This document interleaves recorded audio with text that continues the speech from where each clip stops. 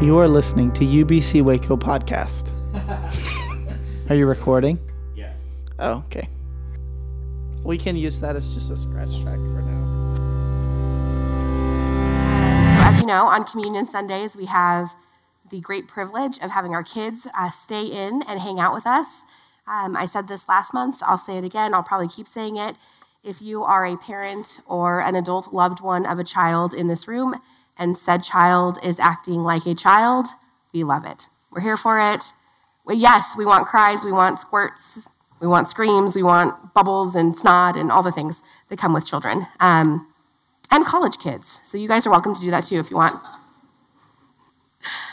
Well, this morning on our first Sunday of Advent, we are taking a little trip down memory lane.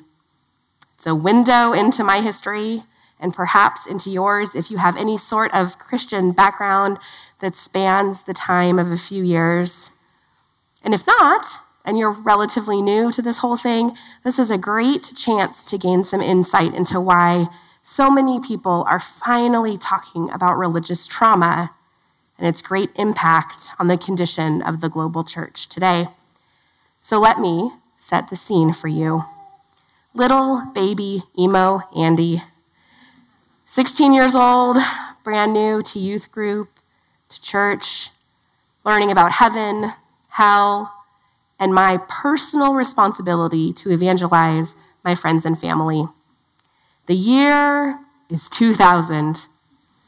We survived Y2K, and the OG DC Talk just dropped the ultimate conservative Christian bop, I Wish We'd All Been Ready.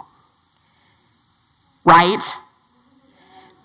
If you are unfamiliar, allow me to read you some of the lyrics, and please accept my genuine apology in advance. Life was filled with guns and war, and all of us got trampled on the floor. I wish we'd all been ready. The children died. The days grew cold. A piece of bread could buy a bag of gold. I wish we'd all been ready. It's so hard for me not to sing this. I wish we'd all been. I won't. It's the reason I'm not on the worship team. And there's no time to change your mind. The sun has come, and you've been left behind. A man and wife asleep in bed. She hears a noise and turns her head. He's gone. I wish we'd all been ready. Two men walking up a hill. One disappears, and one's left standing still. I wish we'd all been ready. And there's no time to change your mind. The sun has come, and you've been left behind. The Father spoke.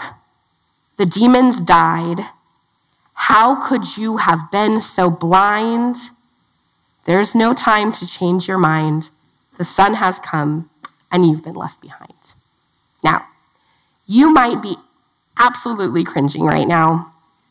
You might be remembering. If you are, you're old. I don't know what to tell you. You might be trying really hard not to laugh at the idea of me and my high school friends singing this in the car to hype ourselves up, to go witness to people. But whatever response you're having, this song and our passage are made infinitely more complicated when we start to compare the two. Jesus is the one speaking in Mark. He's teaching after his entry into Jerusalem, and he's having a conversation with four of his disciples. Peter, James, John, and Andrew is thrown in there for good measure. Just prior, he had foretold the destruction of the temple and continued to talk about how things would be at the end. This kind of writing is called apocalyptic discourse. There's your $5 word for the morning. And in this case, it's sandwiched between teachings about the expanding kingdom of God and the ever-growing plot to kill Jesus. It is complicated, and it is scary, and it is 1,000% why, and likely many of you, felt pressure to bring your friends and family to church. I will never forget how proud my youth leader was when I brought a friend who was Mormon to youth group. When she didn't come back a second time, because, she had a church, My youth leader asked me about her for weeks, tried to get me to give her her phone number so she could reach out, prayed for her soul. Whether or not she intended to, she transmitted a message to me, and that message was very clear. Somehow we had the answer, and no one else did. And those without the answer were lost. They were lost in this life. They were lost in the life to come. And I'm sorry to say that kind of intensity followed me. When I became a youth leader myself some years later, a few of our students and I had an ongoing running joke that was based in this passage. One summer, we were prepping for camp, and I had to have the no bikinis at camp policy talk with them. I felt super, super, super uncomfortable. So I did what I still often do when I feel uncomfortable, and I made a joke, right? Love that deflection. I looked at this group of teenagers and I said, you know, what if Jesus came back when you were in the pool? You wouldn't want him to look at you and say, you're not wearing that to heaven, are you?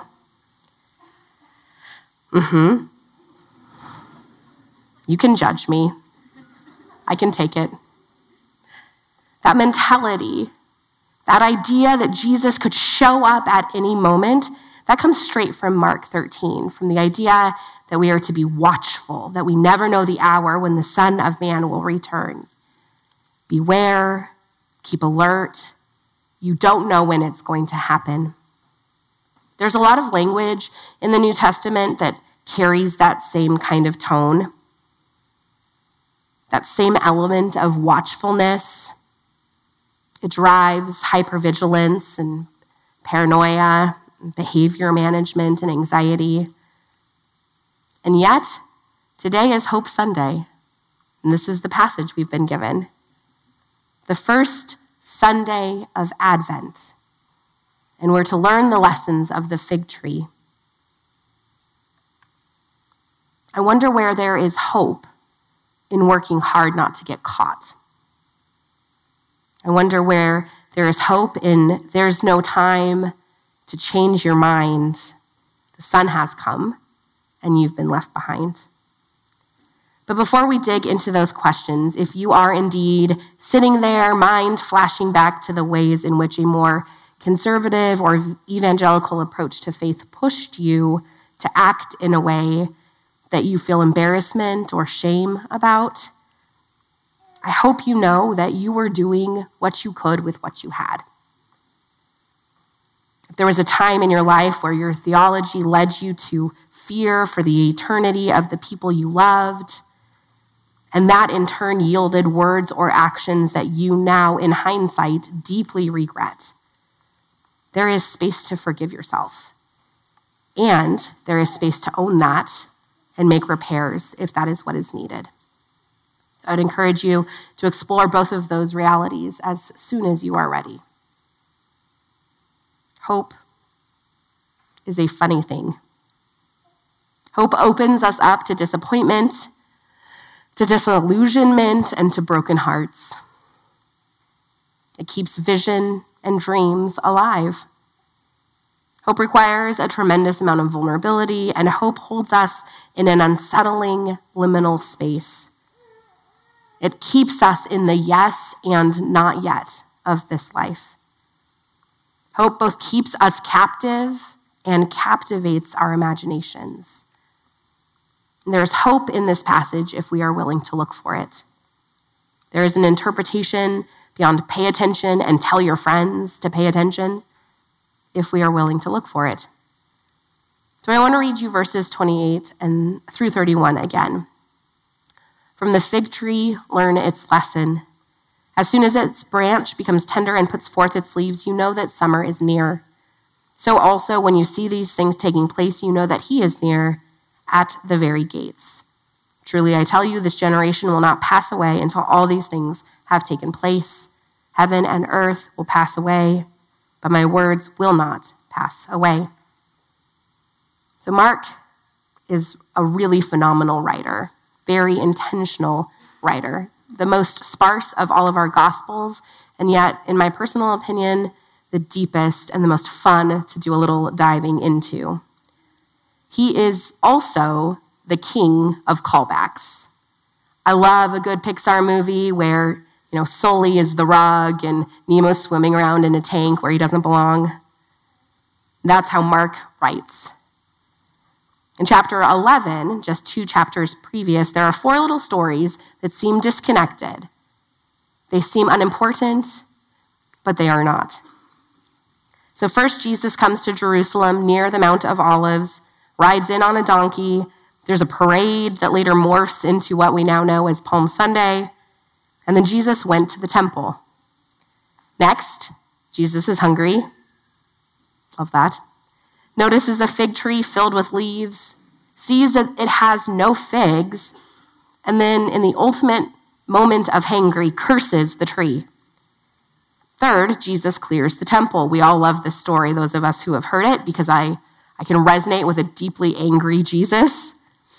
He drives out everyone who is buying things, turns over the tables of people who are selling and exchanging money, just got real intense and weird with it. He was having absolutely none of what was going on. Finally, the disciples saw that the fig tree that Jesus cursed had withered down to its roots. Peter said to Jesus, "Rabbi, look, the fig tree that you cursed has withered." Jesus responded, "Have faith in God. Truly, I tell you, if you say to this mountain, 'Be taken up and thrown into the sea,' and if you do not doubt in your heart, but believe that what you say will come to pass, it will be done for you. So I tell you, whatever you ask for in prayer, believe that you have received it and it will be yours. Whenever you stand praying, forgive if you have anything against anyone, so that your Father in heaven may also forgive you your trespasses." What does that have to do with a fig tree? And what does that have to do with end times? So we jump back to chapter 13. We have Jesus forecasting the destruction of the temple while sitting on the Mount of Olives, followed by the lesson of the fig tree. If it seems like a similar format to chapter 11, it's because Mark wrote it that way on purpose. Apocalyptic writings as a genre most often utilized to encourage the audience that eventually things were going to get better. In Scripture, apocalyptic literature was employed when speaking out against oppression, injustice, and the pain and suffering present in this world. Authors would write apocalyptic style in code to avoid having their words understood by those they were denouncing. So if we break Mark's codes, or more accurately, we read the work of really smart biblical scholars who have actually already broken the code for us, these disparate pieces, figs and a mountain and a temple, start to come together to paint a fuller picture of what on first pass is a very unsettling passage. Excuse me. The fig tree that Jesus curses at first glance seems to be flourishing. Mark 11 says that he saw a tree filled with leaves, and upon examination saw there were no figs.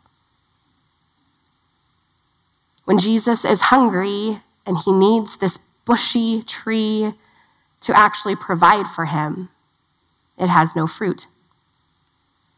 The temple should be a place where all are treated fairly, all are welcome, all can freely encounter God, where people are praying for forgiveness for themselves and others. It was never intended to be a marketplace. After the temple was constructed, the Mount of Olives yielded oil that was used to light the lamps in the temple and to anoint kings and high priests. Jesus, king and high priest, was arrested at the foot of the Mount of Olives, a place where he should have been anointed. Nothing in these stories were as they should be, and that is the entire point. Through these contradictions, Mark is highlighting our need, the world's need for Jesus to restore things to how they always should have been. He is actively opposing high control religion that excludes and places burdens on its followers. He is accusing the leaders of the Jewish faith of failing to bear something nourishing and good, and reminding those who follow Jesus that he will endure and provide even after incredible suffering. The legacy of the fig tree is hope. It is a promise that Jesus will not abide showy, empty religious practices without impact. That when growth is happening as it is in Mark 13, Jesus is near. We can recognize the work of the kingdom not by its leaves, but by the figs it provides, because it changes the world. Changes the world of just one person over and over and over again. That is where hope resides. That is the Spirit, the presence of God in our lives. That's where the magic happens. Friends, this passage isn't about scaring our friends and family into some great cosmic battle. It isn't even about securing eternity, whatever that means. It's about the mission of Christ in each and every moment. It's about justice. It's about staying faithful to the invitation that God gives to make a softer, more equitable society. It is about hope. It's about the idea that despite what something looks like on the outside, goodness is measured by impact. And that we, as people who are interested or following Jesus, have the opportunity to nourish each other and those around us. UBC, may we have the courage to share the hope we have with those in need of it, without pressure or expectation, but simply because it is good. May we recognize that sharing our hope is a gift. It is not a demand. And may we work with the Spirit in her work to make all things new. Amen. We have this beautiful practice here where we sit and allow the Spirit to speak to us. We invite her to correct anything I've said incorrectly, to remind us of a new truth. If you are in this moment reflecting on days of old and you need to work to invite forgiveness into your life, to be patient, to be gracious with yourself, I invite you to do that now as well. But it's a communal practice that I'm thankful that we get to share.